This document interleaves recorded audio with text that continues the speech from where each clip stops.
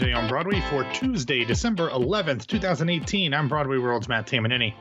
And I am Broadway Stars James Marino. James, we're going to start the show off with a little bit of news because last night, Monday night, at around, a little after 6:30, there was a fire at the Broadhurst Theater. Apparently, it was contained to the lower lobby. There was no performance of Anastasia last night because it was Monday. It was a dark night. So apparently, the fire was contained. No threat of injury to any people. And apparently, the fire department was able to contain the fire, and they should be all good to go. No official word if there will be a performance on Tuesday night, but John Bolton, one of the stars of the show, seemed to play down any concerns that people had. So I would imagine that they're going to have the show tonight. But if you have tickets to Anastasia for Tuesday, December 11th, maybe check with your point of purchase about whether or not that's still happening. And I'm sure all the Broadway sites will have it if it's canceled, but apparently it's not nearly as bad as it could have been. Wow. So I can't imagine what possibly could have happened there, but I guess we'll hear more about it as tomorrow's Broadway World morning newsletter gets out. Something like that. Something like that. All right. First up in the news, the reviews are in for The Jungle at St. Anne's Warehouse. Yes, they are, James. On Sunday night, the New York premiere of The Jungle by Joe Murphy and Joe Robertson officially opened at St. Anne's Warehouse in Brooklyn. Directed by Stephen Daldry and Justin Martin, the play is a Good Chance Theater co-production with both the National Theater and the Young Vic, so you know that it has traversed the Atlantic with some serious cred behind it. The show has recently been extended to January 27th. And a pro tip here, James, they have Thursday matinees, which is perfect for people like me who are trying to cram in as many shows into a trip as possible. So after you hear these reviews, if you have a chance to go on a Thursday afternoon, you might want to do it because apparently it's going to be pretty good. Anyway, the show is described thusly. Meet the hopeful, resilient residents of the jungle, the short-lived self-governing society that emerged within a sprawling refugee camp in Calais, France. You take a seat in an Afghan cafe where men, women, and children fleeing war and persecution created a world offering warm hospitality amidst squalor and danger. If you're familiar with St. Anne's Warehouse, it will not surprise you that this is a very immersive, intimate show. If you saw Sexy Oklahoma there, the setup looks even more intimate and interactive than Oklahoma did. You are very much right in the middle of the action, so it's hard to avoid a lot of these things. First up, Ben Brantley of the New York Times made the show a critic's pick, saying, quote, "The production places the audience at the teeming center of a colony of displaced people and provisional stores, houses, and churches. Benches border a network of runways, making theatergoers feel like part of the clientele of the improvised Afghan restaurant, which serves as a meeting place for these citizens of many and no nations. The play begins in a moment of crisis when the migrants are forcing eviction by the French government, and then moves back in time to the camp's early days when its highly diverse members were trying to establish a system for living together. Though most of the 18 cast members have one very individualized part to play, they seem to be a countless legion. Their characters come from many countries: Sudan, Syria, Afghanistan, Eritrea, Iraq, Iran, and just for starters.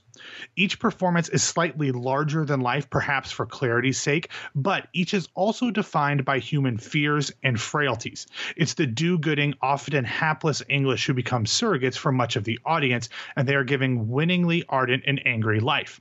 These English, after all, like most of the audience, have real homes waiting for them. By the end of this extraordinary work, it is achingly clear that for the migrants, even those lucky enough to cross the English Channel, home will never again be more than a memory and an infinitely fragile illusion. So really great review from Ben Brantley. Peter Marks, perhaps unsurprisingly, from the Washington Post, was a little less effusive with his praise. He said, quote, "The jungle may be agitprop and its natural constituency may not need to be convinced of the urgency of the need its characters events for rescue. But the accomplishment here of amplifying the voices that dark forces in the world seek to mute is one that is surely worth honoring. However, Nicole Sarator, writing for Variety, wasn't as taken with the production as Brantley, or really even as much as Marks was. You might even say that she was mildly bitter. Writing, quote, sorry, we'll explain that here in a second. She wrote, quote, even with the production design's authenticity, the theatricality of the production keeps pushing reality further away. You are acutely aware you're at a show being acted. It's devastating to spend all this time in a room with these characters and in this place and emerge knowing less than when we went in. Disillusion may be part of the point, but it also feels like a lost opportunity. And just so we're clear here, I'm not making fun of the only female critic that I talked about here. Her Twitter handle is @mildlybitter, and she was one of the original voices on the Maximu podcast. Rest in peace. I miss it very much. And she's great. So, James, a wide variety of opinions here. But what it sounds like the most is that it's a very affecting piece.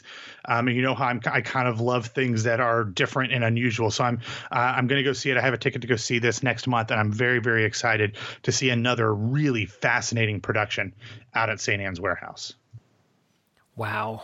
St. Anne's is doing some great work there, just consistently doing really well. They had to move the matinees to Thursday because you have to take the F train to get out there. And, folks... Does the F train... Does it not run on Wednesdays? It never runs, period. Oh, okay. And they're doing all sorts of construction and stuff like that. It just... Great. Folks who are taking New York City Transit in the last year to 2 years or so they say F a lot. For different reasons. Exactly. Okay. All right. What happened in last week's Broadway grosses? Well, last week, Broadway saw a nice little bump in the bottom line, increasing 6.2% or $2.34 million over the previous week, while maintaining the same number of 38 shows. Although, in fairness, 5 performances of Reuben and Clay replaced 1 performance of Celebrity Autobiography, but let's be honest, neither of those shows was doing any business whatsoever, so it's kind of a wash. In total, Broadway brought in $40,149,570 last week. Now, speaking of those lovable reuniting former American idlers, their show did a grand total in 5 performances of $100,407. For a whopping 11.7% of its gross potential. To be honest with you, that is not as bad as Home for the Holidays did last year. So good for them. They did have a little over half of their house filled for their 5 performances, which is good. But based on the grosses, most of the people there weren't paying much, if anything at all. As it winds up its Broadway run, Head Over Heels saw an increase to get it back over the Mendoza line at about $208,000. Torch Song was next, jumping up about $10K to $231,000. In fact, 32 of the 37 returning shows saw week-to-week increases, and of the 5 that were in the red, let's go through these. Chicago was down less than $600. Both Hamilton and Lifespan of a Fact dipped less than $2,000. To Kill a Mockingbird was down less than $9,000, and Network was the only show that had a significant decline, but it opened last week, and I don't think that really matters because it's selling really well. Otherwise, it dipped $137,348. Now, Hamilton, despite the $1,193 decline, shockingly was still on top of the grosses heap with $2,945,976, followed by Springsteen's penultimate week at $2.4 million. Lion King at $2.3, Harry Potter at $2.03, and Wicked at $2,058. Now, going down the list of $1 million makers was Frozen, Dear Evan Hansen, Aladdin, Mean Girls, To Kill a Mockingbird, Pretty Woman, The Book of Mormon, Come From Away, My Fair Lady, The Cher Show, King Kong, those lovely illusionists making magic, making money appear out of nowhere on Broadway, and then finally The Ferryman. James, I want to check in on the shows that I've been hinting at that I think could close sometime before the season's end to get other shows into their theater, whether it's the Brooks or the Broadhurst. Those would be Waitress, and Anastasia. I think the only way that either of these shows is going to make it through the spring and into the summer and then into the fall is if they somehow get a big draw to keep them afloat. Let's first talk about Anastasia, which has not yet announced recoupment. It came in at $777,360, while Waitress, which has recouped, took in $660,028 in Nicolette Robinson's final week as Jenna. Now, obviously, Sarah Bareilles will be rejoining Waitress in January, so that will be huge for them, James.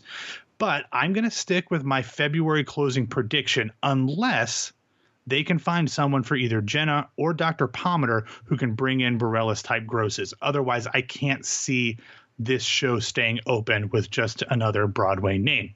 Now, in my mind, the same can be said for Anastasia. If you've blinked and don't realize it, Anastasia opened or began previews on Broadway in March of 2017. So we're getting close to 2 years for that show on Broadway. And Christy Altomare has been the title character since the beginning. Now, I have no idea if she's going to stay with the show past 2 years or if it even gets to 2 years, to be frank. But I would think that if she leaves and if they keep going, they would have to find someone big to replace her, because bringing in Australian YouTube stars as Dimitri doesn't seem to be doing the trick. And James, I'm going to end on this one other show that a lot of people seem to always want to say is closing, because I love it so much that it keeps proving people wrong. And that's Beautiful, which grossed $822,372 last week for a better gross potential at 74.3% than the Cher show at 74.1.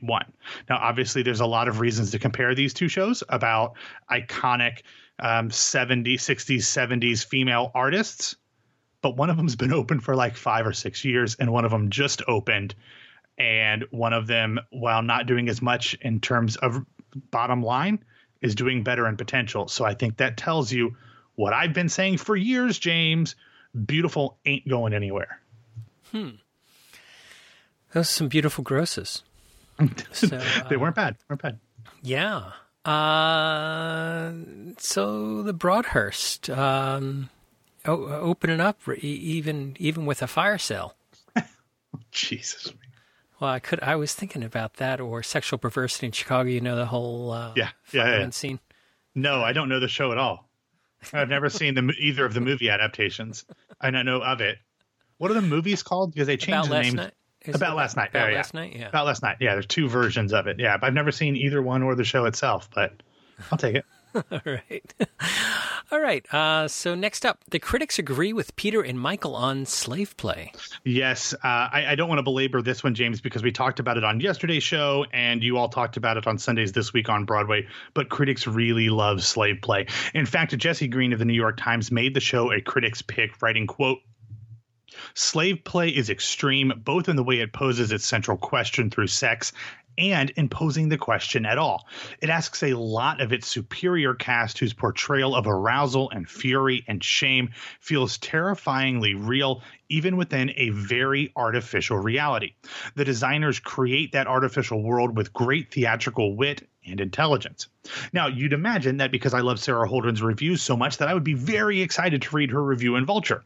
But she started out with saying that there's no way for her to review it without spoiling everything. So she said, if you haven't seen it, don't read this. If you want to see it, if you do see it, then come back and read it. So that was a little bit annoying to me because I plan on seeing it. Not exactly what you would expect as a bold strategy for a critic, but I'm going to respect her and understand that she knows what she's doing because she's the best. So 2 more real quick reviews. Tim Tiemann from the Daily Beast said, quote, "Jeremy O'Harris's Slave Play is so powerfully written and wittingly intelligently damning of white privilege and supremacy that it will reverberate with you long after you have left New York Theater Workshop." And finally, Frank Scheck of The Hollywood Reporter said, quote, "The staging by Robert O'Hara fully exploits the evening's incendiary elements. The versatile ensemble displays absolute fearlessness with their first-rate performances, and the design elements, including Didi Aite's period and non-period costumes and Clint Ramos's sets, featuring large mirrored panels reflecting both the audience and a painting of the plantation located at the rear of the theater, serve the work perfectly." So basically, James, if you can get a ticket, go see Slave Play. It is as good as Peter and Michael said, I still need to get a ticket, so I'm going to try to do that when we get done here. But it's apparently as good as advertised. Yeah, Peter and Michael had to dance around the spoilers as well. Okay. It's hard to talk about the play sometimes when and not give away those important aspects of it. All right, Matt, why don't you get us out of here? All right, thanks for listening to Today on Broadway. Follow us on Facebook and Twitter at Broadway Radio, and you can find me on Twitter and Instagram at BWWMatt. And my name is James Marino from BroadwayRadio.com and BroadwayStars.com. Thanks for spending some of your Tuesday with us, and I think Matt is going to be here tomorrow to take you into Wednesday. True dat.